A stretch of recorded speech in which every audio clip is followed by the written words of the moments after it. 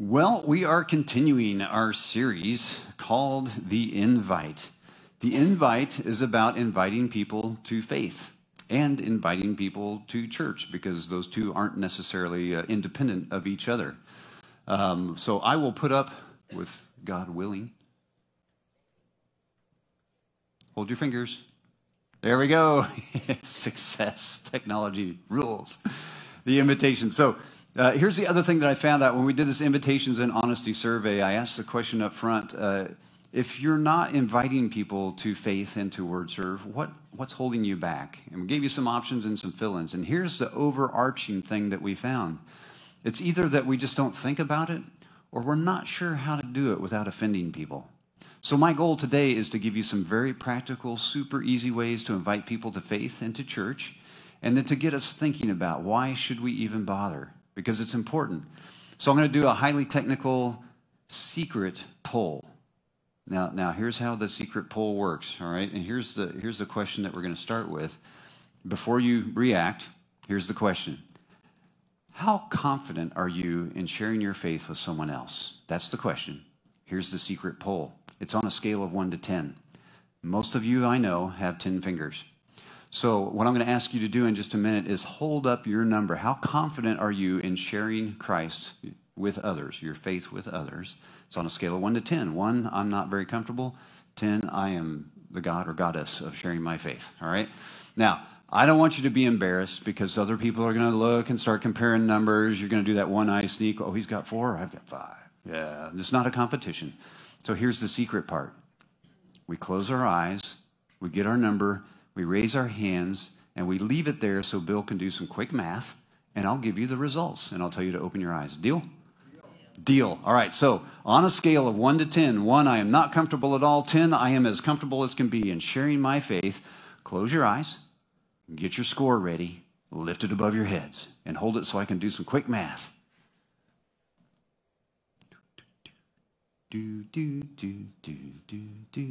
Thank you. All right. I would guess the average was about 6. Now, let me ask you this. Any teachers in the room? Teacher. Okay, great. So on a scale of 100%, what is 60% in terms of a grade? Fail. Oh my gosh, we're failing at the most important mission that we've got. By the way, I would put myself there too. I'm right there with you. My gifts and talents are kind of bizarre. I get that, but I'm more on the discipleship side of things. These are two things that go together. There's evangelism and there's discipleship. They go together very nicely. Does that mean that I don't have to worry about evangelism because that's not necessarily my gift? Well, I'm going to let you tell me by the end of the sermon. I'll give you a hint. No. There you go. See? All right. So here's the thing.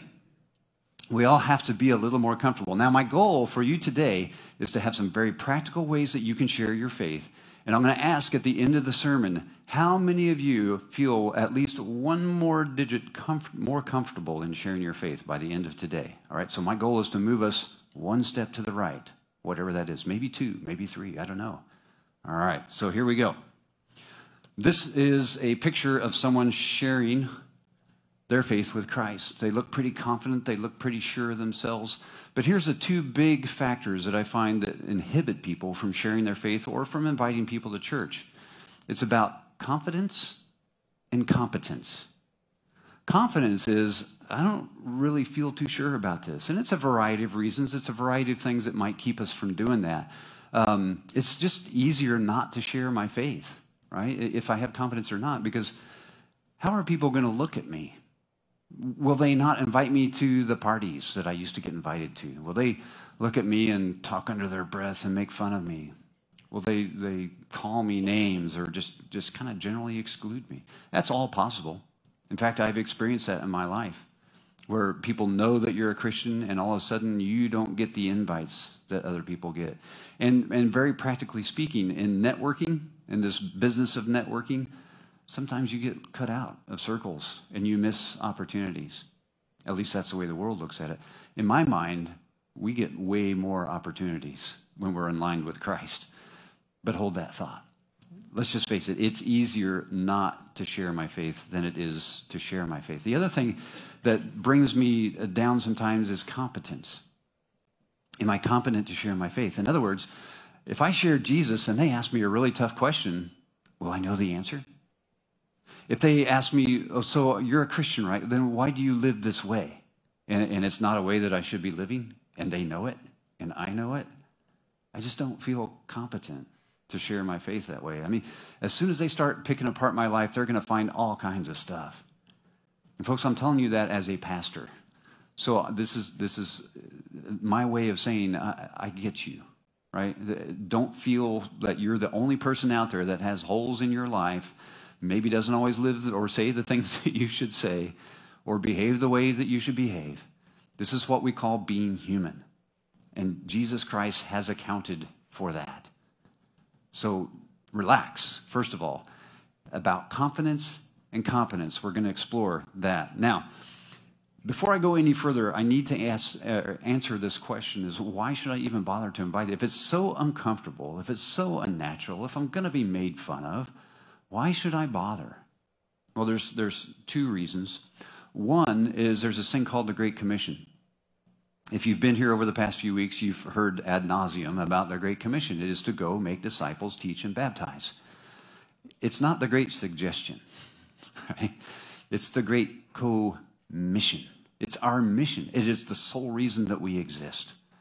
So if we're going to follow Jesus, if we're going to call ourselves Jesus followers, then we have to be on mission with Christ. If we're not on mission, we're Jesus fans, but we're not Jesus followers. There's a big difference. Now, let me pause and ask, how many people feel inspired to go share their faith because I told you have to?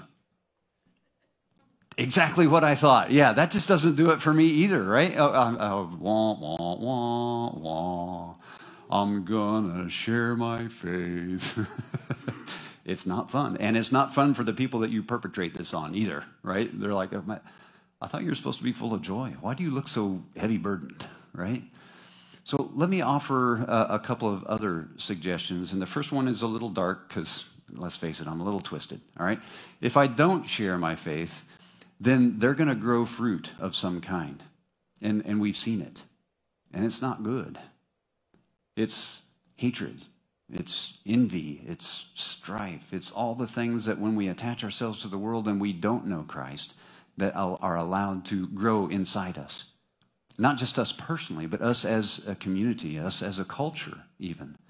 And so if we don't share the good news that we have, we take the risk of some crop growing that we don't want to grow. And if we can nip it in the bud early, we don't get this nationwide civil unrest. We actually get peace. Now, am I saying go out and conquer this and shut this down? Well, if people have Christ in them, then they know self-control. They know peace. They know joy. They know gentleness. They know kindness. I don't have to worry about that. There's no law against such things. I think Paul said that, pretty sure. So one of the reasons that I want to share with other people is I want to live with other people who think and live the same way I do. They live with that fruit of the Spirit. They get it. The other reason is it just makes my life so much more, I don't want to say easy because it's not an easy life, but it's a confident life, confident in Christ. So more on that in a second, but I want to use a passage that Paul writes. It's going to be in the 2 Corinthians if you're playing the home game. 2 Corinthians chapter 3, I'm actually going to read verses 1 through 6. And let me set the stage while y'all are looking that up, Word Serve Nation. If you want to tag on to the link that will show up in the comments, you can follow along 2 Corinthians 3, 1 through 6. This is Paul writing to the church at Corinth. You'll notice it says 2 Corinthians. That means there must have been a 1 Corinthians. What you may not know is Paul actually wrote 4 letters to the Corinthians. We only have 2 of them because I understand that the actual number 2 was a barn burner. It was some heated words because here's what happened. They were off to a great start. Now, Corinth was a vast city. They had all kinds of people, not unlike Houston. It was a very international flavor, lots of business, lots of trade going on, which also means there were a lot of ideas floating through that society. So Paul and his folks planted a great church. They were off to a good start. And right behind that, as soon as they got going, there was another group that came in. There were actually many groups, but this one particular group that he's addressing today was called Judaizers. Judaizer, yeah. They were people who followed the law. So they came right behind Paul's message of grace and freedom in Christ and said, nope, it's about the rules, folks. If you're not following the rules, you're not right. You're not saved. And so Paul writes this letter to say, no, wait. It's not about the letter of the law since Christ has come. It's about the spirit of the law. And here's the words then that Paul has to say to the Corinthians. And we'll work our way through that to see how it applies to what we're talking about in sharing our faith.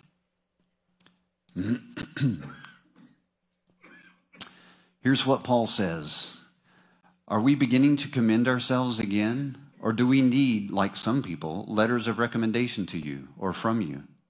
You yourselves are the letter written on our hearts, known and read by everyone.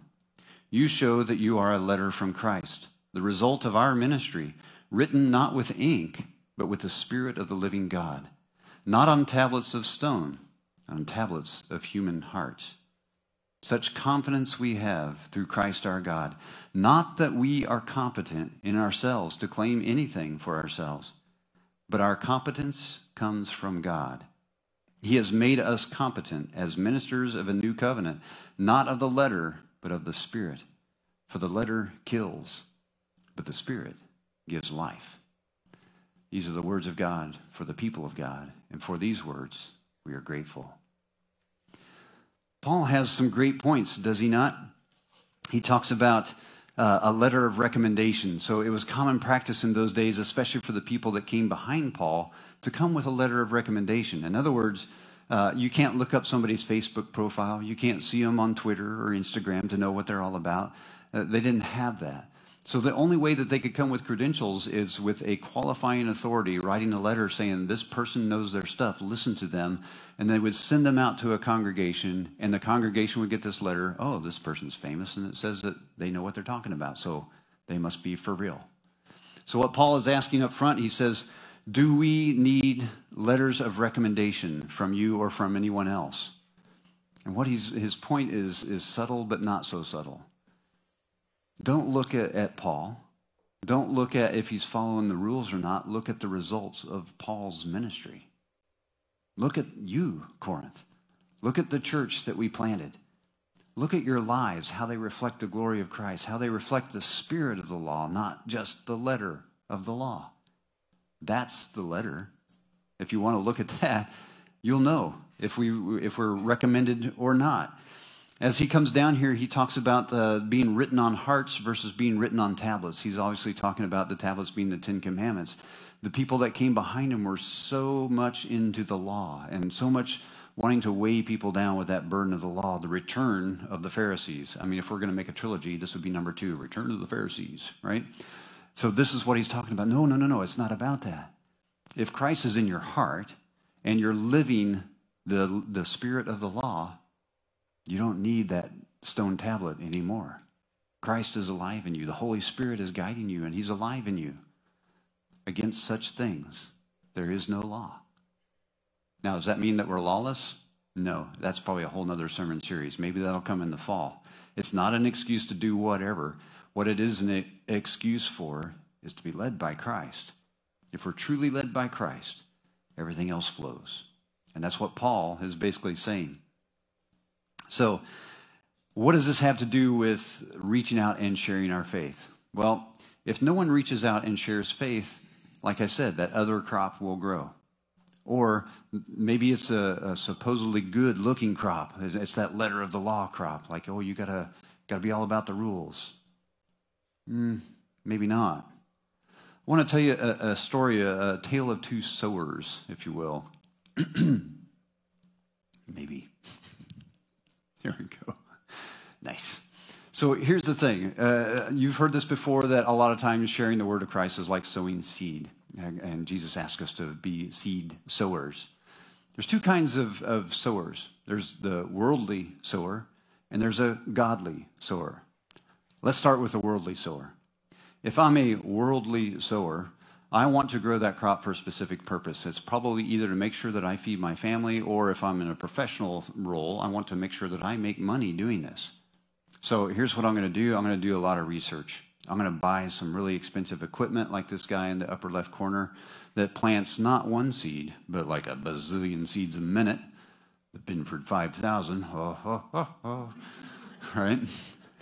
And more than that, I'm also going to start doctoring the environment. So I'm going to prepare the soil. I'm going to measure the pH. I'm going to throw some chemicals, some fertilizer, some I sort of say disinfectant.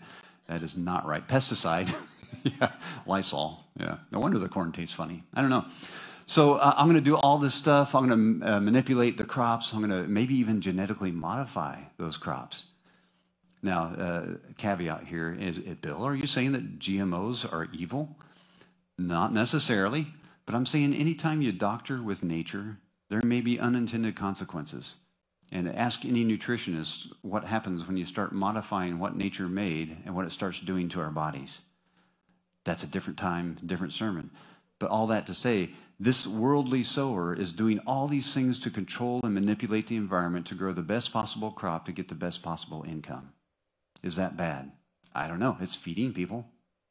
It's feeding a lot of people. In fact, if we didn't do some of these things, we'd have some starvation going on. So let's compare this then to this godly sower. Here's the main difference. Jesus asks us to sow seed, period. He doesn't ask us to do it on just a certain soil or to spend lots of time preparing the ground. He doesn't ask us to manipulate the rain and the water and the care of it. He just asks us to sow seed. And he even knows that some of that seed is going to go on hard ground and not take, but he asks us to sow anyway. If that's my business, I'm not going to sow seed on hard ground. That's a waste of a seed. But God doesn't see it that way. God says, sow anyway. Let me prepare that ground. Let me have that seed do its work. And you may be amazed at what crop grows out of that seed that you thought was worthless. Just as much as you might be surprised at how worthless the seed that you thought was going to be successful is not. Jesus just asks us to sow seed. The other thing that I would be worried about if this were my business is I can't just be throwing out seed. That's money. I'm tossing money out. But we have an endless supply of seed in God. We're not paying for it. It's paid for. It's the good news of Jesus Christ. And it's as abundant as can be. It never runs out. It's like Doritos. Sow all you want. We'll make more, right? You cannot run out of this seed. So why are we so stingy with it? You know what I think? I think it comes back to confidence and competence. We're not confident in sowing seed, or we feel like we're not competent. I don't know what to do with that seed. What if it fails? People are going to see that and go, ooh, that's Christianity? It looks like a weed. But bear with us here, because it really boils down to the three C's, these three C's today. The first one is covenant. When I think of my confidence and my competence, it all goes up into this big umbrella of covenant.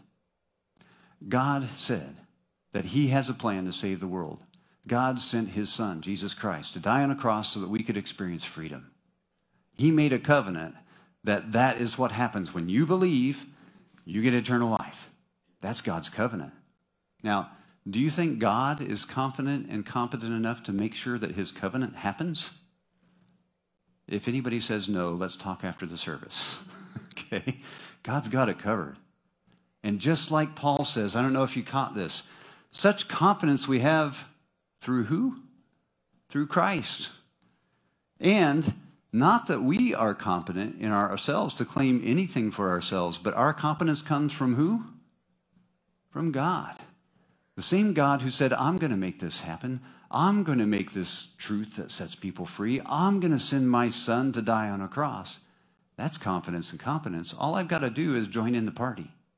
It's not about Bill. It's about God. His covenant gives me confidence and competence. Now, let's break that down just a little bit. If God says he's going to do something, he's going to do something. I don't have to beg, borrow, plead, and steal with God. He'll do it. That's my confidence. And he'll do it the way he wants it done. If that seed that I threw on hard ground gets picked up by that animal and eaten, okay, well, I'm just going to keep sowing because that's what God has asked me to do. I'm not the seed counter. I'm not the bean counter, so to speak. Sorry, accountants in the room. The competence. And here's the biggest thing that strikes me. Many people won't invite people to church, won't invite people to faith because I don't know enough. But folks, when are you ever going to know enough to know all of God? When are you ever going to know enough that somebody's going to ask you a question that you always have the answer to? I actually rejoice when people ask me questions I don't know the answer to. I know, I'm weird. But you know why? Because now I'm motivated to learn something new. Now my faith gets expanded. If you've ever been a part of a Bible study or a community group, and you have been out in the world sharing your faith or inviting people to church, and you get this question that you can't answer, man, you take that back into that group and you go, hey, here's a good one. I heard this one. What do y'all think? Let's search the scriptures together and let's come up with an answer. Man, your Bible study just got put on steroids. Your Bible study just got turbocharged, right? And now it's not like, oh, we're reading through the book of Numbers again, and yeah, this is so exciting and life-changing. No, it's not. But answering a question that's for real, like somebody actually wants to know this. And community group or a group of friends or whatever circle you hang in, we're going to get together and answer this. Now your Bible study comes alive, and it's exciting. That's what I mean by competence. Don't worry so much about knowing everything. And here's nature's indicator, if you will, right? This seed. If I throw this seed out there, do I need to tell it what to do? Do I need to say, hey, at some point the light dark cycle is going to be so much, and at that point you need to send roots out. Oh, and send the roots down. You don't want to send the roots up. Oh, and look for water. If you don't find water, it's going to be really hard for you. And when you start to sprout the leaves, make sure that you point them towards the sun, because that's where you're going to get your energy to draw more water. I don't need to do any of that, right? That is all contained within the seed. The seed knows what to do, just as the Word of God knows what to do. All we have to do is put the seed out there and let the Word of God do its work. You've heard me say several times before, I'm not in sales, I'm in advertising. Right? God does the sales. I just advertise. I just sow seed. I get that seed into a place where they can accept it, and that seed will do its work. That's my competence. I don't have to know everything. You guys know me. I don't know everything. Right? That doesn't stop us from doing the mission at hand. So have confidence that God will do what he said he will do.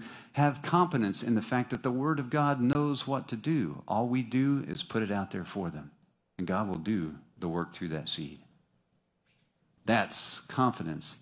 That's competent. So I have learned that if I stand this way on one leg, So what? What does this mean for me? Well, one of the ways that we can increase our confidence, competence, and witness when we invite people to faith or we invite people to church is to live a changed life.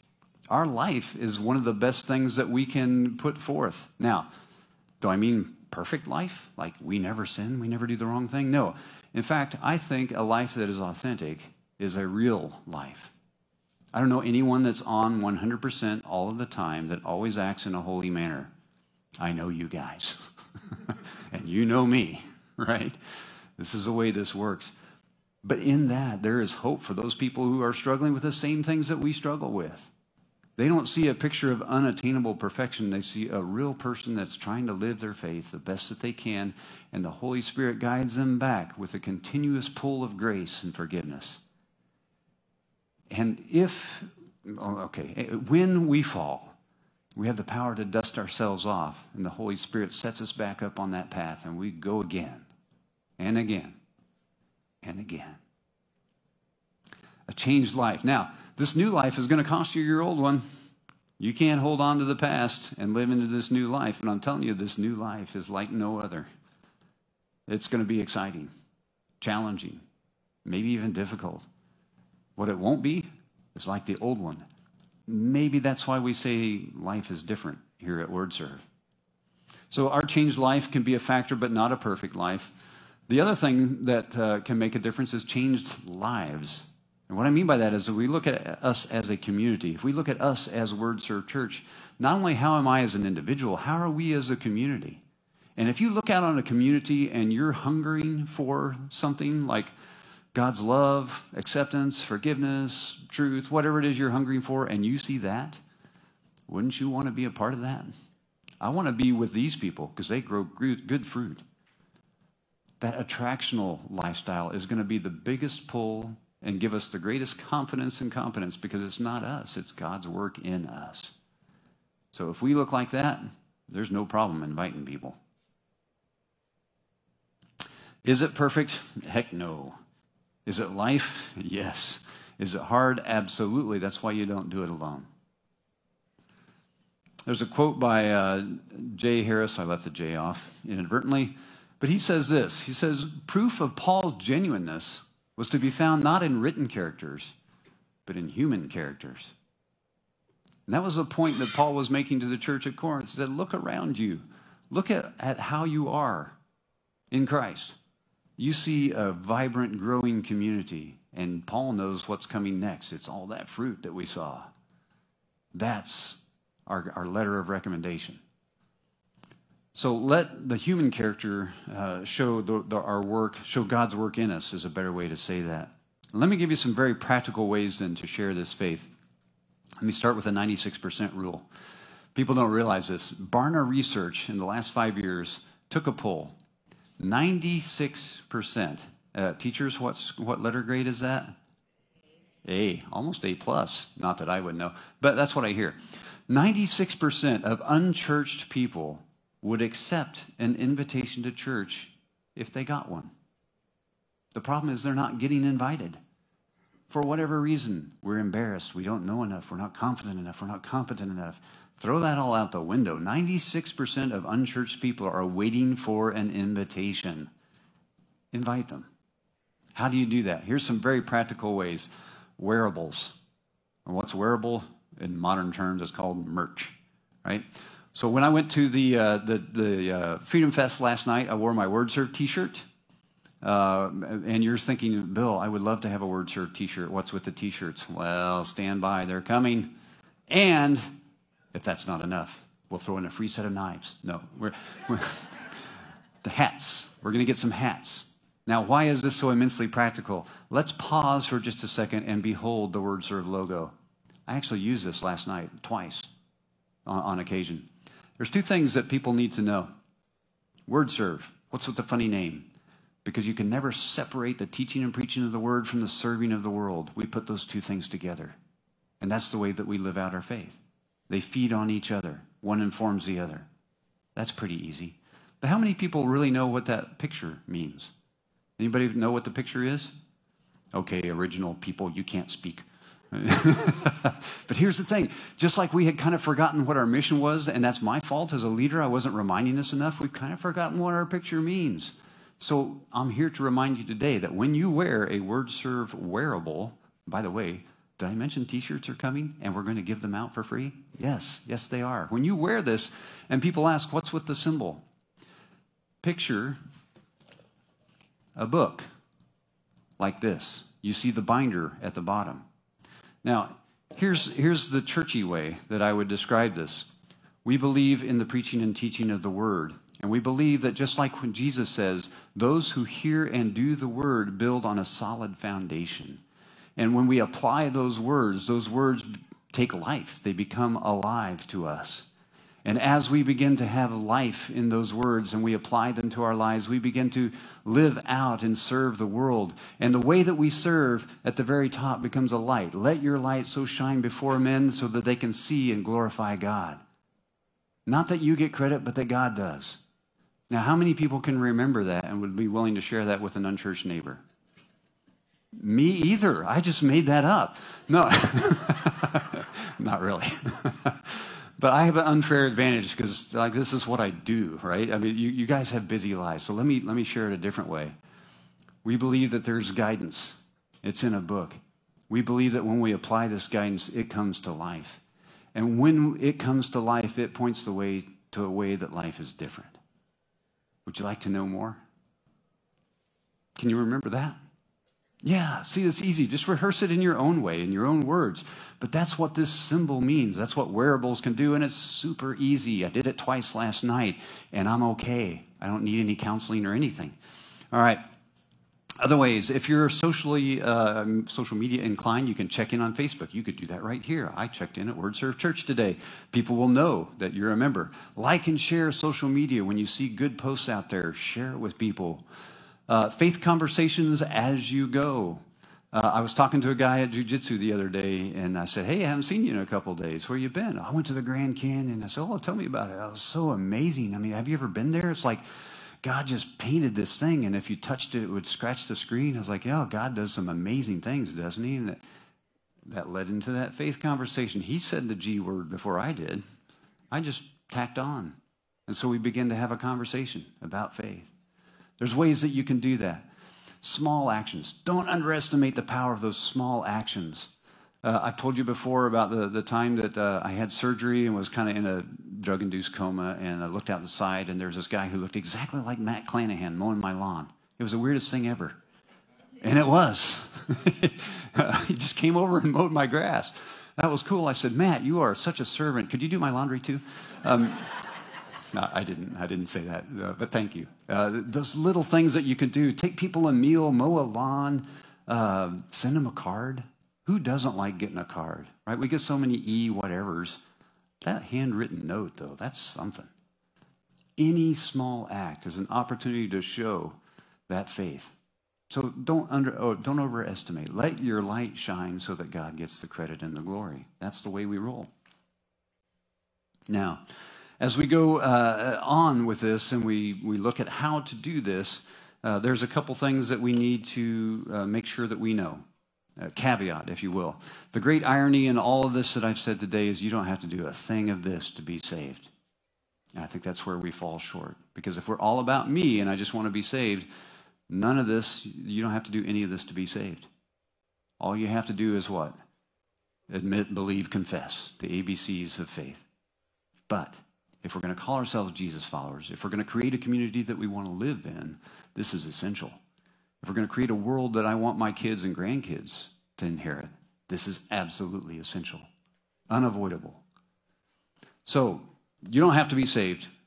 You don't have to do this to be saved, but there's more. If we love God and we love our neighbor, that's what that looks like. So it's worth a little bit of discomfort to me in my mind. As I look at Jesus on a cross, that's a very definition of uncomfort, uncomfortable. He did all that so that we could experience this freedom. What are we doing with the freedom that he gave us? Now, that's a great question, because sometimes I fall short. But I am also fairly confident that he will do what he said he will do. I'm pretty sure that I can be confident in that. I'm pretty sure that the Word of God knows exactly the work that it needs to do. All it needs is that entry into the heart where that seed can be planted. If we can help God do that, and it's not that he needs our help. This is the thing that blows my mind. He's not relying on Bill Hogan to save the world. He sent his son to do that. He's inviting Bill Hogan to be a part of this adventure, to create the kind of community that we want to live in, to create a community of grace and truth and forgiveness and trust. Doesn't that sound like a wonderful place to live? It sounds like a place that I would like to say that's life that's normal, but unfortunately, in this culture, it's a life that's different. Oh, by the way, that's on the Word Serve wearables. Another opportunity to share faith. So if I were to sum this up in just 3 words to remember: go, sow, and grow. Will you pray with me, please? God, thank you for Jesus Christ's example. Thank you for the freedom that he gives us at great cost to be able to sow that seed. God, forgive us when we fail to, but give us confidence that you are who you say you are. Give us competence from you, knowing that your word knows exactly what to do.